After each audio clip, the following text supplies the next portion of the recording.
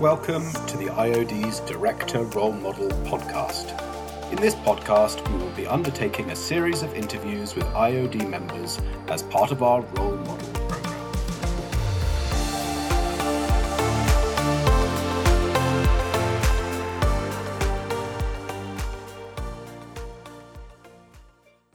Hi, I'm Georgie Holden, Media and Policy Intern at the IoD.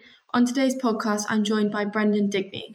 Brendan is an IoD Student Director of the Year Finalist and Director of Machine Eye Technology.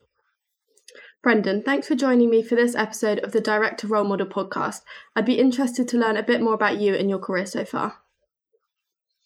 Sure. Well, my career maybe hasn't been the longest so far compared to some. I trained as an electrical and electronic engineer at Queen's in Belfast. I've worked in a few different roles in that time, both alongside my studies before them and after them. And now I lead Machine Eye Technology. We're a technology startup based in Belfast in Northern Ireland, and we're building perception and safety systems for some of the world's largest mobile machinery that operates in our primary industries, in our quarries, and our construction sites, and we make them safer and smarter. Great, thank you. And is starting your own business something you've always wanted to do? And what was your motivation to do this? Yeah, I think I've probably always seen myself as somebody with their own business or somebody that wants to go down that route. I come from a background where I've seen a lot of other people do it, so I suppose it's always been seen as an avenue and as an option. I suppose one of my first forays into business was back when I was at secondary school, very early on, where a few of us would have got together, bought multi-pack boxes of sweets from a wholesaler and sold them on the car doors at break time.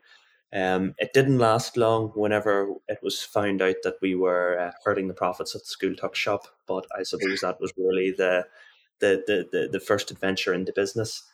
I guess motivation-wise, there's a number of different factors.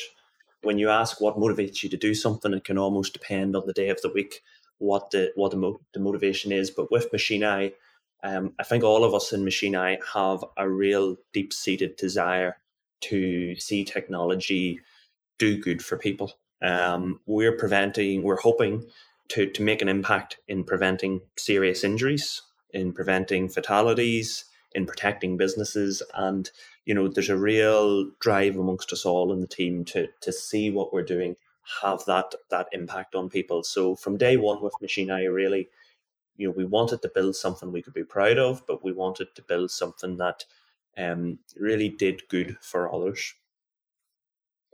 Sounds like a good motivation. And you mentioned you started your business while you were still studying for your master's at university. Did you find it difficult to juggle the early stages of running a business alongside your studies? Yes. Obviously, starting a business needs a lot of time. Finishing your studies needs a lot of time. I was also involved in a lot of other things at university. So, towards the end of university, I was starting the business. I was trying to do final year research projects and dissertations. I was also coaching the triathlon club, which was quite a time commitment. And I was doing a number of other things within the university. So I probably wasn't the kindest to myself with how I allocated my time, but finding that balance between studying and working for everybody is difficult. You often could push one into the evening and the other into the daytimes, but sometimes there was just points where the two were incompatible. So you were maybe at a trade show or you're maybe at an event during the day. And at points like that, you just have to make a decision. Is it better for me to be in lectures, or can I pick these up this evening? And is this an event, or is this something that will really move the needle forward in terms of starting the business? Sounds like a very busy time. And you were only 22 when you started your business, which is obviously quite young. Have you ever felt that your age has been a barrier as a business leader, and how have you overcome that? I don't feel that it has been a barrier. No. I think there's some brilliant people there's brilliant people my age doing brilliant businesses. If you have the idea and if you have the drive and you have the ability, age shouldn't come into it. There are, of course, there's been times where there's been comments or there's been remarks about age, but look, that happens everywhere. There's so many really good startup founders, and and we're all really friendly with each other. We support each other, but they're some of the best founders that I know. So I really don't think age is a barrier. And have you found that being young has given you particular benefits, or has there been certain drawbacks in being young? And for example, did you find that your age maybe made it more challenging in raising finance through traditional means? And did you have to find a way around that? It can. Sometimes age has made it difficult to raise. You do get, like I said before, there has been some comments made and there's been some jibes and some digs. But again, generally speaking, if the business metrics speak for themselves, they don't show age. If the business itself can stand there and speak for itself, it doesn't show age. And really, I try not to bring myself into it. I let the business do the talking, and we have raised and we have some really good funders, and age has never been mentioned. There is benefits to being younger. As a mentor once said to me, you're thankfully maybe not sitting with some of the financial commitments that you would maybe have if you were older, which would make the decision process of taking the leap into a full-time into a startup, or taking some of the decisions that you would take, harder. When you don't have those same commitments, it maybe makes it easier to start a business straight out than it maybe would if you were a wee bit further on in life. Yeah, absolutely. Starting a business must throw up some unexpected challenges. Was there anything that you found more difficult than you had anticipated? So any projection that you had, any quote that you had, with hindsight now, I suppose the unexpected challenge is timings. So looking back, how long things take to move, to do, how much they cost to do, really whatever the projection was years ago really should have been doubled. That being said, March 2020, we never expected COVID. We never expected the impact that it would have. It came at quite a crucial point in the business life, and we were told, go home, you're working remote. The co-working space we were in were closed. The program we were on went virtual.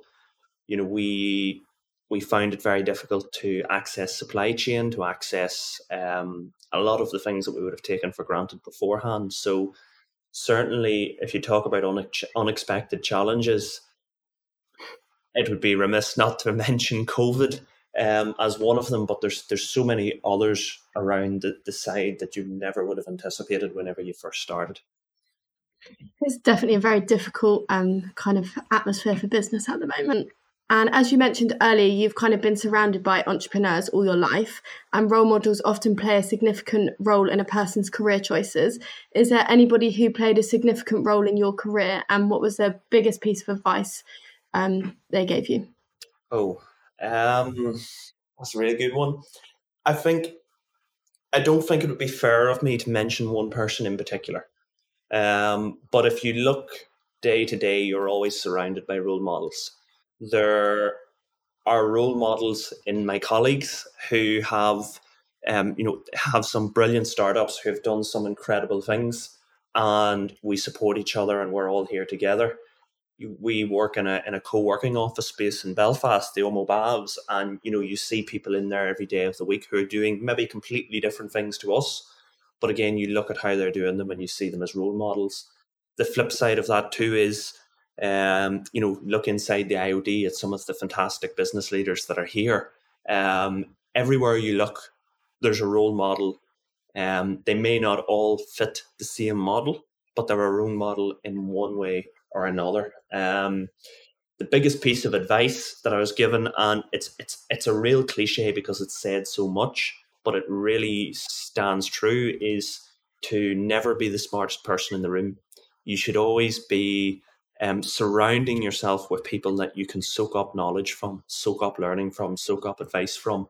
It's something that the IoD is really fantastic for, but throughout the last few years, that really has been such an important thing, to speak to people, to talk to people, and to surround yourself with people who have gone through the challenges that you're now facing, because they usually have found a way out, and it's not necessarily the way that you think of. So definitely, surrounding yourself with really good people is a cliche, but it's such a good piece of advice. And looking at your own experiences, what advice would you give to another young person who's looking to start a business? There'll be a couple of pieces. I think I'll go beyond just one piece of advice, but the first piece really would be to go for it.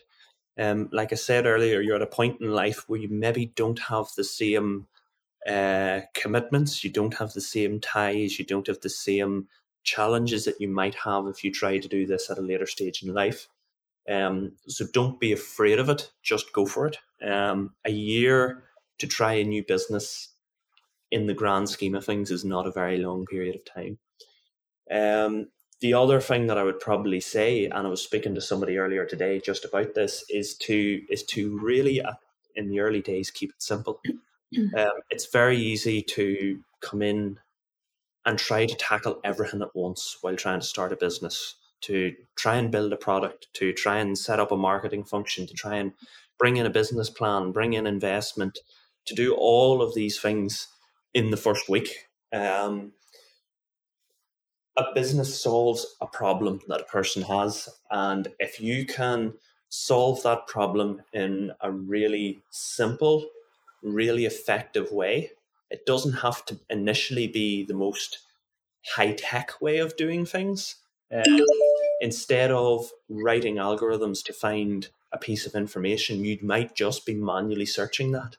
I know that's very simplified, but start simple. Don't worry about all the trappings that will come in time with a business. Just focus in those early days when you're starting out at just building a really, really simple business that solves a problem that's repeatable and scalable. I remember one great piece was that, you don't need to automate everything on day one. And if you are going to automate something, you need to be able to do it yourself first. So don't worry about building a business that does everything in day one. Just get the function there, and you can bring the technology along afterwards.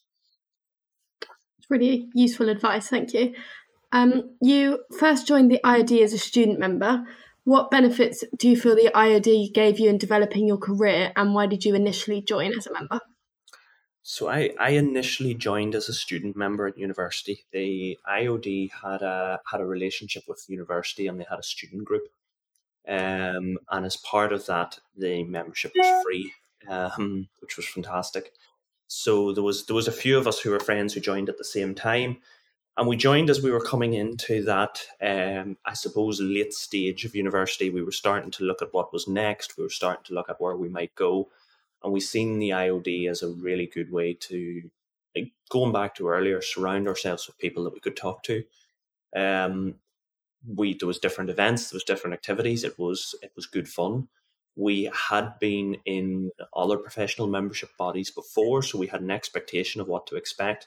But we found that the IoD was really good and really supportive. And certainly then when it came to starting a business, there was so many people you could email, there was so many people you could have a chat with. It suddenly took on a completely different shape and a completely different format by who you had access to and who you could ask for support. So really it was logical then after graduation and after that free membership expired to keep it up and to carry it on, because the value was there. And even now with membership, there's so many benefits around the side of it that you're able to tap into that really support the business. It's definitely a great place to network at the IoD. And my last question, what are your aspirations for the future? Certainly for the future, depending on what direction you look, or what direction I would look, out of loads of different plans. Certainly seeing Machine Eye grow is a big one. At the moment, it's basically my baby. It's something that I'm in every day. It's something that, both myself and the whole team are so passionate about. So to see the business grow and to see the business take off really is fantastic. But, looking beyond that, I suppose what we have with the business is something that we want to do good by people. We want to support people, but going forward, if there's a way to keep doing that, if there's a way to continue to make an impact, it's something we'd really love to be able to do. Perfect. Well, thank you for joining me for this episode. It's really great to hear more about you and your career. Thank you very much.